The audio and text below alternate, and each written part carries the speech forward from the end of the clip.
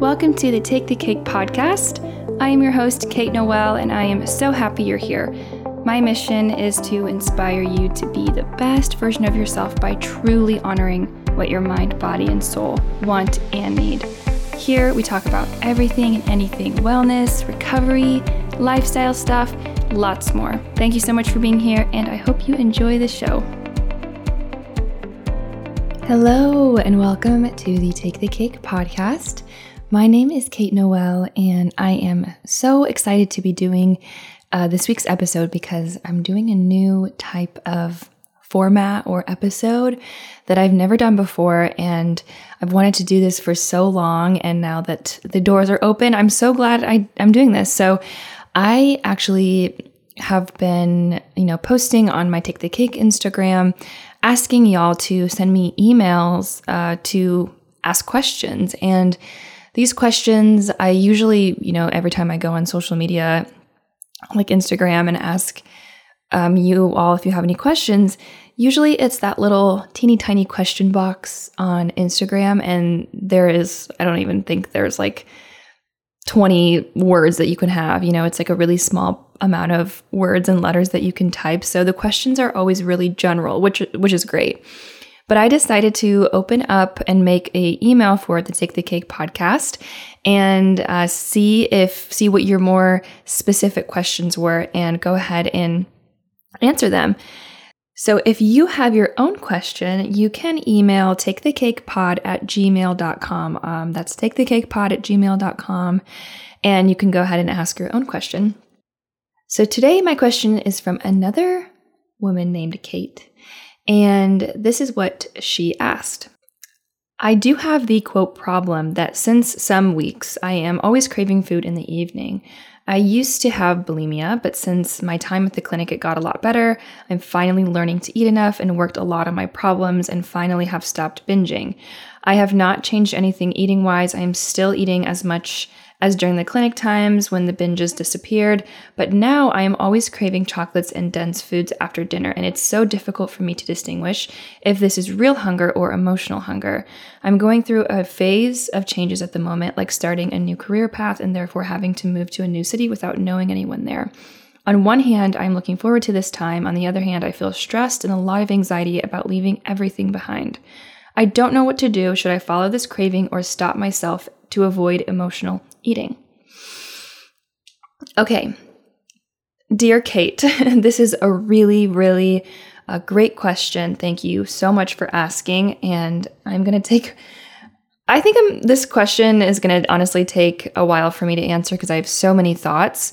But essentially, I'm going to address the first kind of question, or the overall question first, which is I'm always craving dense foods like chocolates after dinner in the evenings. So I want to start off by saying there's actually a type of disordered eating called night eating syndrome. And it's characterized by waking up throughout the night to eat and having insomnia at least 4 times per week, eating more than 25% of the daily food intake at night, decreased appetite during the day, and can also have depression and anxiety.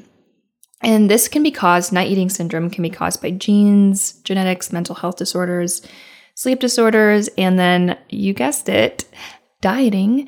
So dieting really sucks, but I'm not going to be addressing that. I just wanted to say that this is actually a type of eating disorder. I'm not saying I think you have this. I mean, I'm never going to diagnose anyone with anything. I can't do that, and I won't do that. But that is something that if you want to look into it and maybe talk to a professional about it, then that's something you can do.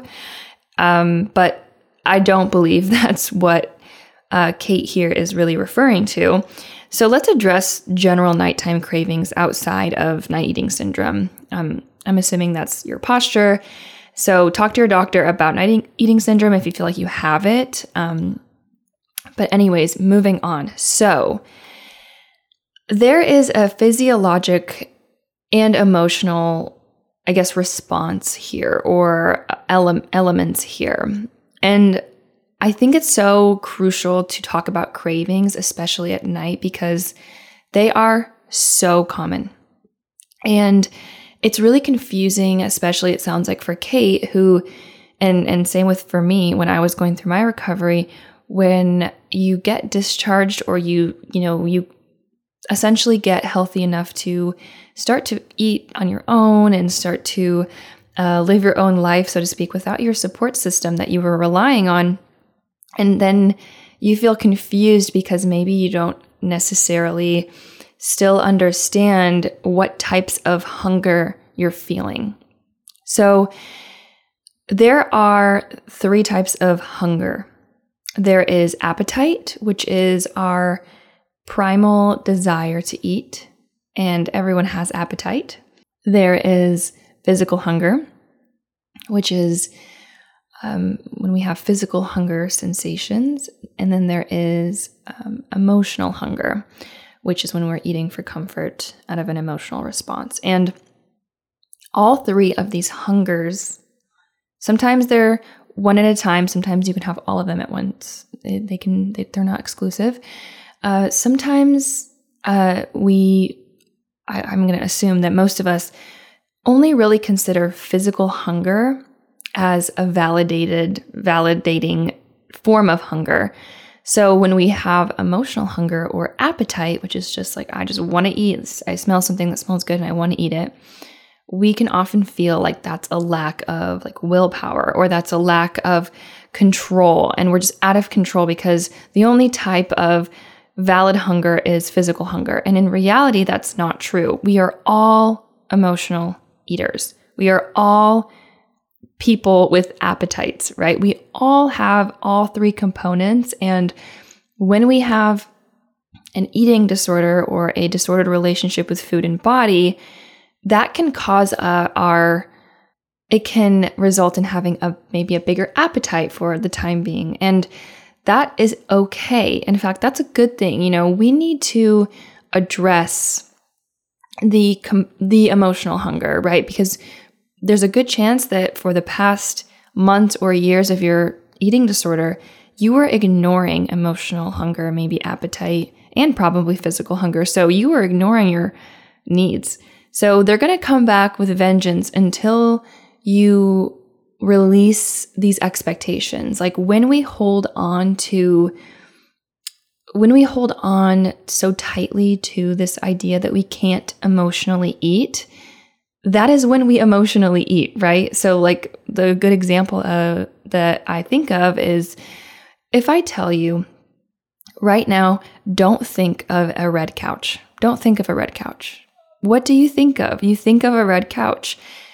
That's exactly the mechanism that I believe is happening to so many people who have been in recovery or are in recovery who don't allow themselves to just emotionally eat. And of course, there are other things that we can do besides emotionally eating or in addition to emotionally eating that can help our emotional world. And as long as we're tapping into those things like identifying how we feel and making sure we have alternative coping mechanisms and a way to release our emotions, it's okay. And it's a part of human existence to emotionally eat. So my first, point I have is to stop self-attacking. Stop attacking yourself when you emotionally eat. And I bet if you just release the fear, so like this, the really tight fear that you have, I bet over time it will just become less and less of a big deal to you, and maybe even you'll emotionally eat less. I'm not really sure. I don't know you that well, but that's my guess. So when it comes to an actual science with eating, there's this system in our body called the cephalic phase digestive response, CPDR. And this is not talked about enough. So this is the mental phase that is associated with digestion. About 40 to 60% of the way that we metabolize our food happens outside of our body, meaning we need to experience food in all of its glory or else our hunger will be stimulated because our body quite literally does not register all the nutrients we are eating. So this means if we don't eat more mindfully, we will often not even register that we're eating, which I don't want this to scare you. I want this to hopefully inspire you. So here is how we can activate the cephalic phase digestive response. That's essentially like when you look at food and smell food and see food and experience food before you even put it into your mouth. Your body is already revving up your digestive system. You're already revving up your appetite regulation system. So this is a really important step that I think many of us are missing, especially at night when we're, kind of turned off for the day. It can be just easy to sort of skip out on actually like pausing and being with our food. So one thing that we can do is activate our senses with every single meal, including snacks. So how can you visually see your food in a way that's appealing and allows you to be present? Maybe that's plating it a certain way. Maybe that's preparing it a certain way. Maybe that's just kind of being grateful for it. How does it smell? Does it smell good? Do you want to light a candle so that that's what you smell? And then, how does it feel? You don't necessarily need to be feeling your food, but like just noticing and activating your senses and really getting your body and mind present with what's going on. It's really about being present. So eat with presence, eat with gratitude. Try your best to not eat in a stress response because the stress response turns off the body to sensation. It doesn't allow us to experience pleasure. You can imagine any time that you've been in a very stressed time of your life, like you've been in fight or flight, I bet you didn't really feel what was going on. Like so many people will get maybe like injured or something. This is obviously like high stress. And then they won't even feel the pain until they can actually be present with it.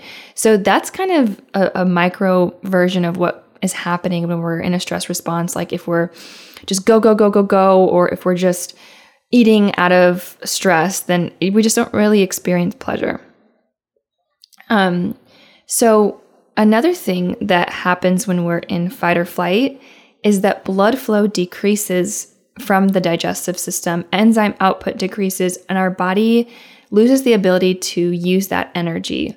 And so that's another reason why we really need to try our best to be present and slow down and take some deep breaths. Because when we're stressed eating, we set up our bodies and minds to believe that we are in danger. And so even toxic beliefs that you hold about yourself, like if you are self-attacking and you're saying, this food is going to make me explode or I don't deserve this food because I'm not worthy, like whatever you're saying to yourself, you are putting yourself into a stressed mind, which makes your body and mind think that you're in danger. So you're creating this dangerous environment for your body where you're telling yourself, this food, I don't deserve this food, but I'm going to eat it anyways. And that is literally creating a stress response. So it is crucial for you to address the underlying beliefs you hold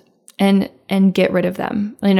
Don't believe the story that you've told yourself over and over and over again, because chances are it's an old story that that's not even serving you anymore. And you're way different than you were when you first started believing the story about your body and food. So something to consider. So that is the cephalic phase digestive response. So far, my points are to stop self-attacking, acknowledging all types of hunger, and acknowledging that a part of recovery is doing the most, doing way more than you thought. There's so much damage done when we have eating disorders, and so it's really important to mitigate that so the body can trust you again. And then my second point is the cephalic phase digestive response, activating parasympathetic nervous system when we are eating and being present with our food so that we can fully assimilate all the foods we're eating, and so our body can register what's actually going on. Another point I want to make is to assess whether you're stabilizing your blood sugar and eating enough throughout the day. So eating a really well-balanced breakfast is so important. Obviously, lunch and dinner and snacks are also important. When it comes to night eating and emotionally eating at night or just eating a lot at night, oftentimes we skip breakfast, right? Or we delay breakfast. So what will happen is we'll skimp out on breakfast when we eat a lot at night due to the fact that we might still feel full the next morning. We might not really be hungry the next morning. But it is crucial to sort of like reset your circadian clock and feed yourself a dense breakfast. So that way you can actually reset and get back into a rhythm. Because if we just continue to skip breakfast or delay breakfast or not eat enough throughout the day because of fear that we're going to eat a lot at night, that is a self-fulfilling prophecy. That is a cycle that will keep you eating a lot at night. So in order to shift, we have to maybe even eat a lot at night and eat breakfast. So sometimes we have to break habits through trust, through body trust. So what we can do is tell our bodies that, look, I'm eating a lot at night and I'm still going to eat breakfast in the morning. And even though your eating disorder might say, oh, that's not okay because we need to have, some more time in between our meals or whatever your eating disorder is saying, it's important to give yourself that sense of trust so that you can move forward. And it might take a little bit of eating a lot at night and eating a well-balanced breakfast until your body can kind of shift. Maybe it won't take a long time. But regardless, it's so important for you to eat a well-balanced breakfast, lunch and dinner with snacks in between, balancing your blood sugar with macronutrient balance, having all food groups in your meals, and really being sure that you are satisfied throughout the day. If you are, it's kind of going on to my next point, so I'll just go ahead and go, but you need to be incorporating some of these like craving foods, like chocolates and dense foods, into your daytime meals. Like I always have some chocolate after lunch. It's just a part of my routine. It keeps me happy. It keeps my days fun. It's something I look forward to. I have no idea if it makes me eat less at night. I don't even think that way anymore. But, it's such look, I'm eating chocolate at night too. It's just so important to incorporate some of these evening foods into your daytime routine.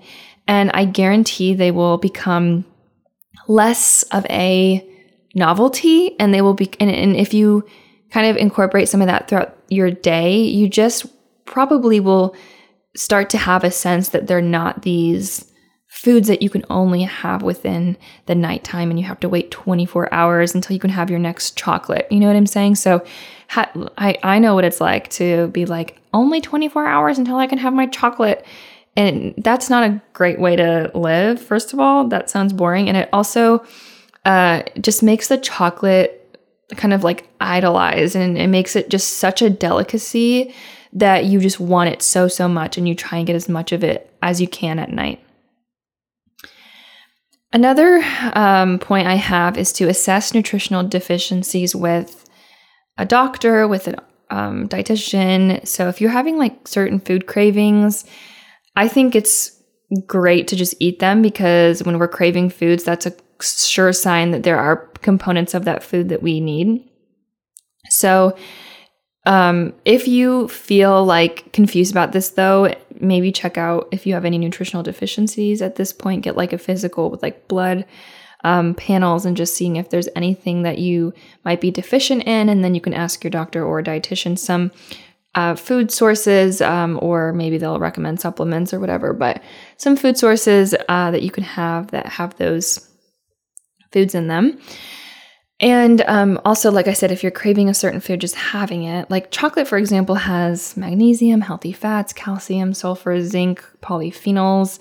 All these things are really great. So another thing you can do really is just like remember that chocolate has, like, food is food, and all food is energy, and all food has components of it that are healing to you. If you want to listen to a previous episode of mine called All Food is Healing, that would be a good episode to listen to if you're interested in learning more about my thoughts on this sort of thing.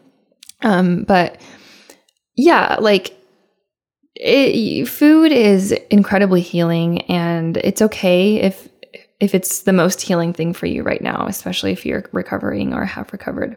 And also I want to mention, if you're craving a certain type of food like chocolate, Kate's craving chocolate, me too. You can consider buying a higher quality version of it to maximize nutrient density, to maximize just quality, right? When we have look, no shame if you want to just buy like a Hershey's chocolate bar or like something like that from a traditional grocery store candy counter. Candy counter, what's that? What is a candy counter? I want to go there. It sounds great. You know what I mean? The checkout line at the grocery store. That's fine. Those chocolates are great. If you feel like you are kind of wanting to explore buying higher quality versions of the foods, it's something you can try. So maybe going into Whole Foods or the farmer's market or something like that, and actually like connecting to a farmer, or just seeing like where it's sourced, buying something that's local or a smaller business, or from a farmer, like I said, buying something that has maybe like less ingredients and more, I don't know, higher quality. If you spend more money on something, it might be, and spend more energy finding it, it might be a little bit more special to you. And look, this is not, like I said, this is not a point for those who are in a stage of life where they just don't want that. If that feels restrictive to you, don't do that, right? That's not the point here. It's only if it's something that's interesting to you and you feel safe to do that. So those are some, I guess, physiologic, more science-based reasons and ideas about evening cravings and emotional hunger. So to recap, stop self-attacking, activate the cephalic phase digestive response, make sure you're stabilizing your blood sugar and eating enough throughout the day, incorporate some of the evening craving foods into your daytime meals, assess nutritional deficiencies, consider buying higher quality versions of the foods you're craving, and just looking at what elements in the foods that you are craving, like how they can all be healing for you, and just accepting that cravings are valid and they are often tools for us to really listen to. Now, the next part of this episode is more so talking about the emotional aspect of this. So the evening is a time where all of our distractions are mostly gone. There's nothing left to do throughout the day. We're often just able to sit with ourselves and really think about our lives. And that is often a scary place to be for some of us, for most of us maybe. And so there's a reason why the nighttime is so symbolic too. Like, it gets dark outside. It's just like an interesting time.